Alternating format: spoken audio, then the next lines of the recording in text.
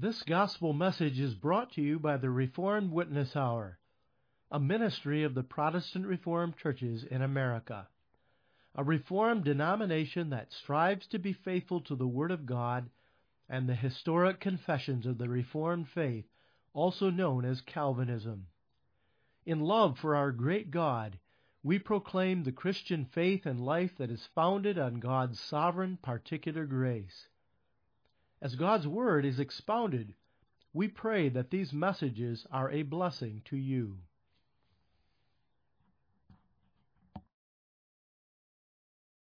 In the next few broadcasts, we will be considering signs that strike very close to home for many of us.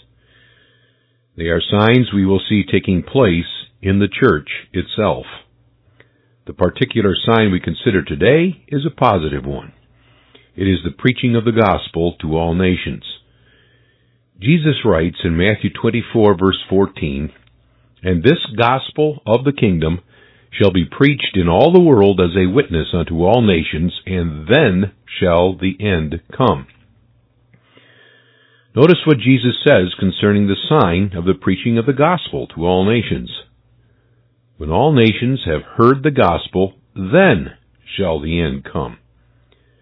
Today we examine a sign that will clearly indicate just how soon Christ will come. When the gospel is preached in all of the world, when it has reached all the various nations of this world, and God has called all His elect children unto faith and repentance, then shall the end come. This is the sign we study today. It is a beautiful and triumphant sign for the true church of Jesus Christ, one we rejoice in. There are three elements to consider in this sign of Christ's return. Number one, the gospel. Number two, shall be preached. And number three, in all the world. Each one of these elements we need to consider if we are to understand fully the sign that is mentioned by Jesus Christ here in this verse. The word gospel used here in Matthew and in all Scripture is really an Old English term that refers to good news. When we speak of this term in connection with Christianity, then it refers to the good news of salvation in Jesus Christ. The idea is that the entire human race has been plunged into the abyss of sin. When man fell into sin, then sin swallowed us up and has taken control of our lives. The human race now stands under the horrible sentence of death. We are all doomed. The whole human race is under condemnation. We are all liable to eternal death and punishment in hell on account of sin. The good news is that God in His grace has provided a way out of the guilt and condemnation of sin. And that way is found in the cross of Jesus Christ. On the cross, Christ died in order to pay the price of sin and remove our guilt. On the cross, Christ also has crushed the hold sin had on us and the power Satan exercised over us. Salvation from sin. That is good news, and that is the gospel. But Christ is more specific concerning this good news in this verse we consider. He speaks here of the gospel of the kingdom. He refers to the kingdom of God. How is this kingdom good news? Well, when God's people are delivered from sin and death, then, we learn in Colossians 1 verse 13, we are transformed into the kingdom of God's dear Son. In other words, with our salvation we have been taken from the kingdom of darkness and unbelief and given by God a place in His kingdom in this world. This kingdom is of a spiritual nature, of course. We cannot find any one particular nation or kingdom in this world, and that we can call the kingdom of God. The citizens of this kingdom are gathered from out of all nations of this world. They are together become members of the body of Christ who agree in true faith. In other words, God's kingdom is made up of the elect church gathered out of all of the world. And that's the good news of the kingdom. We are together with God's saints of all times and all nations become citizens of Christ's kingdom. Christ sits enthroned in the heavens at God's right hand and rules over His kingdom from sea to shining sea. And we are citizens of this grand and glorious kingdom. That is the gospel of the kingdom that must be preached. Take note of this second element of this sign. This gospel of the kingdom shall be preached. And Christ adds, as a witness. The sign is not that God's people will witness to all the nations. The sign is more specific than that. The gospel must be preached in all the world. Preaching is an official work of the Church Institute in this world. The term used here for preaching means to herald. A herald is a trusted servant that the king appoints and sends out into his kingdom to inform or declare to the citizens of his kingdom his official decrees. And that is the preacher of the gospel. He is an ambassador called and sent out by Christ through His church to officially proclaim the word of Christ, the gospel of the kingdom. So what Christ is telling His disciples here is that the gospel must be heralded in all the earth by the church. The third element of this sign is the gospel shall be preached in all the world. And Jesus defines this for us further when He says that this gospel must be a witness to all nations. The end of the world and the second coming of Christ cannot come until all the nations of this world have heard the gospel preached to them. Sometime in the course of history, the gospel must have been proclaimed to every nation of this world. The gospel must be a witness or testimony to every nation, every people of this world.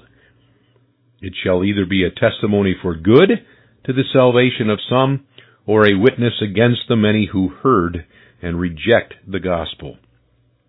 But the gospel shall be preached at one time or another throughout the course of the new dispensation to every nation, every people, every language of this earth. Then, and then only, will Christ come. There are a number of observations that we should make concerning this preaching of the gospel. First of all, we must recognize that this sign is intimately related to the work of the church in missions. Christ gave the church her great commission in Matthew 28, verses 18 and 19. Go ye and teach or disciple all nations, baptizing them and teaching them. The Church of Jesus Christ has taken this commission of Christ seriously.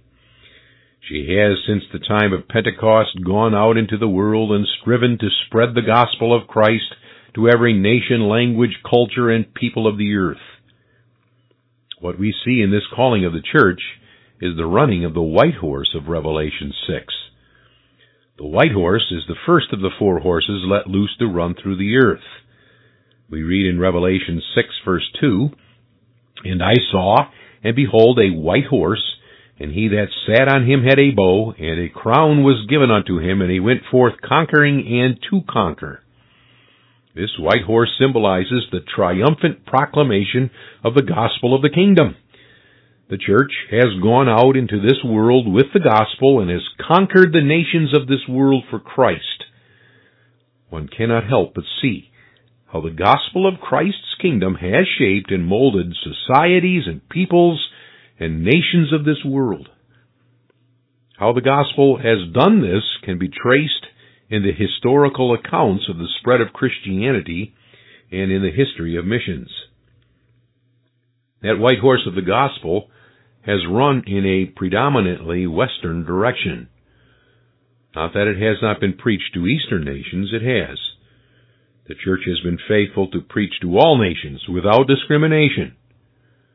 But the gospel, according to God's counsel and plan, has taken root in Western nations of this world.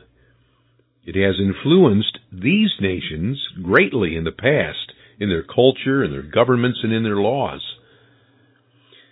But the church now sees the need to send that white horse forth running to and fro throughout the earth, gathering God's people from scattered peoples and nations. The great mission enterprise took place in the main during the 1800s, in what has become known as the greatest century of missions. At that time, there was a tremendous push to infiltrate all of the earth with the gospel of Christ's kingdom. Statistics say that after that century, less than 2% of the nations of this world were yet without the gospel. In the past 100 years since then, the Christian church of today has been laboring hard to reach that last 2%. The gospel shall be preached in all the world, and then shall the end come. Well, there's the sign. What do you think? Is Christ coming soon? If it is true that very few of the nations of this world have not received the gospel as of yet, how close is the return of Christ? How soon will the Christian church succeed in leaving a witness to all nations? When finally that witness has gone forth into all the earth, another development will take place. The Antichrist will come to power. That anti-Christian kingdom will succeed for a short period of time to silence the witness of the true church. False Christianity will still have a loud voice in that kingdom, but the witness of the true church will be silenced. We read of this in Revelation 11, verses 3, 7, and 10. And I will give power unto my 2 witnesses, and they shall prophesy 1,260, that is 1,260 days, clothed in sackcloth. And when they shall have finished their testimony, the beast that ascended out of the bottomless pit shall make war against them, and shall overcome them, and kill them. And they that dwell upon the earth shall rejoice over them, and make merry, and shall send gifts one to another, because these 2 prophets that tormented them that dwelt on the earth. These 2 witnesses are the official preaching of the gospel by the church and the witness individual believers leave in their lives. These 2 witnesses will lie dead in the streets during the reign of Antichrist. When the gospel of the kingdom is suppressed, when we are no longer able to preach the truth of God's word, and the witness of true believers no longer is allowed, then we know that the end is close. We ought not fail to notice in the verses we consider in Matthew that the gospel must go forth to all nations of this world before the end comes. It must. The gospel, Jesus tells us, shall be preached. It of a surety will be preached in all the world before the Antichrist silences the witness of the true church. In other words, Christ will divinely protect His church in order that she might preach that gospel where it is needed. The gospel will go forth unimpeded. Of course, Christ has been given power in heaven and on earth. He reigns supreme in the heavens. He directs the affairs of this world. He and His is the preeminence. And He will see to it that the gospel is directed toward all the nations and peoples of the earth. Christ has so directed all of the events that take place in history in order that the church might be protected and free to preach the gospel. There were times of persecution when it seemed the witness of the church and the preaching were suppressed. It seemed as if the cause of Christ was lost at those times. It seemed that the true church of Christ and the gospel had all but disappeared in history in the days prior to the Reformation. The true gospel had been suppressed, but the cause of Christ never died. The preaching of the Word of God was loosed, that freely it could run its course through this world once again. Many a missionary has died for the sake of the spread of that gospel, but it has gone forth powerfully, effectually, unto the salvation of God's elect people. The gospel Jesus teaches us in the verse of our text, shall be preached in all the world as a witness to the nations. Divine protection.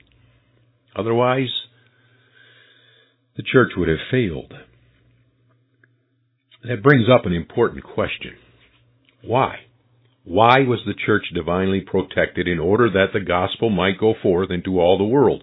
Why is it so necessary that every nation and people of this world hear the gospel of Jesus Christ? Well, the answer is found in John 3, verse 16. For God so loved the world that he gave his only begotten Son. The Church of Jesus Christ is a universal church. It is found in all the world. And God loves that church found in this world. For that reason, Christ gathers his people from all over the world. Every one of God's elect people must be brought to faith and repentance before Christ comes to take that church with him to eternal glory. The church is the body of Christ. Every believer is a member in particular of that church. Would Christ leave one of those members behind, unsaved, before returning to take the church to be with him in glory? Of course not. Every one of them must be brought to faith and repentance. This Christ accomplishes through the preaching of the gospel. Christ is not willing that even one of his people should perish in unbelief. This is what the passage in 2 Peter 3, verse 9 teaches us. The Lord is not slack concerning his promise, as some men count slackness, but is long-suffering to usward, not willing that any should perish, but that all should come to repentance. Now, I am fully aware that the truth of this passage is twisted to express the Arminian error. The Arminian insists that this passage teaches that God is not willing that anyone in this world should perish in sin. But when forcing a passage to say something that it does not say, what happens is that the true beauty of that passage becomes obscured. The truth of God's Word is robbed of its assurance and its comfort for God's people. What Peter teaches us in these few verses is this. The church for centuries, since the time of Christ's ascension, has preached the return of Christ. But Christ has not yet come. The wicked world scoffs the church because Christ has not returned as the church has said. So we begin to think that the Lord is slack in fulfilling his promise. That is, he's slow in fulfilling what he promises. But Christ is not slack in his return. God's time clock is not the same as ours. 1 day with God is as 1,000 years, and 1,000 years is 1 day. We may not judge God according to the terms of time. Christ tarries because he is long-suffering to usward. He is long-suffering toward his church and his people. This is why Christ has not yet returned as he promises. He is not willing that any of his elect people should perish, but that all should come to repentance. Christ has not yet returned because he will have every one of his children brought to faith and repentance first. He is not willing that any, not even one, of his people should perish. When that gospel has gone forth unto all nations and brought every elect person to repentance and faith, then shall the end come. There will be no more reason for this old world of sin to continue on. God's purpose to glorify his name by means of a people saved unto eternal life will finally be accomplished. This is what gives us incentive too as a Church of Jesus Christ. Missionaries are sent out into this world in order to preach unto the salvation of every one of God's people. What a glorious task. What incentive to preach! God is gathering His church. God is saving His people. And when that last elect saint is brought to repentance and faith, then the preaching of the gospel will no longer be needed. What better reason is there for the church to be busy in missions? The church desires that return of Christ. We pray for it. Then let's be busy preaching the word in season and out of season. Let us do it in all the world, because Christ will use that preaching to bring about His return. Let us preach until we can preach no more. Let's pray. Our great and our glorious God, to Thy name be praise and glory forever and ever. Thou dost gather a people unto Thyself from the beginning of time to the end, an elect church chosen in Jesus Christ. Thou hast chosen to do that through the preaching of the gospel. May Thy church be faithful, therefore, to proclaim the good news of salvation to sinners.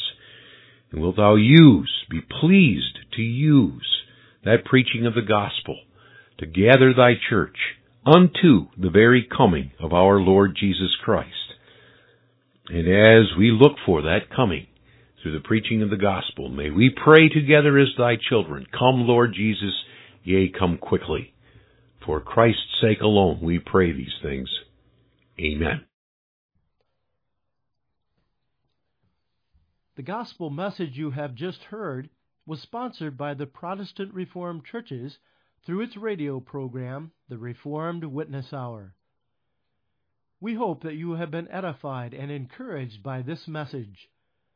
If you would like more information about the Reformed faith or the Protestant Reformed Churches, feel free to visit our website at reformedwitnesshour.org or email us at mail@reformedwitnesshour.org.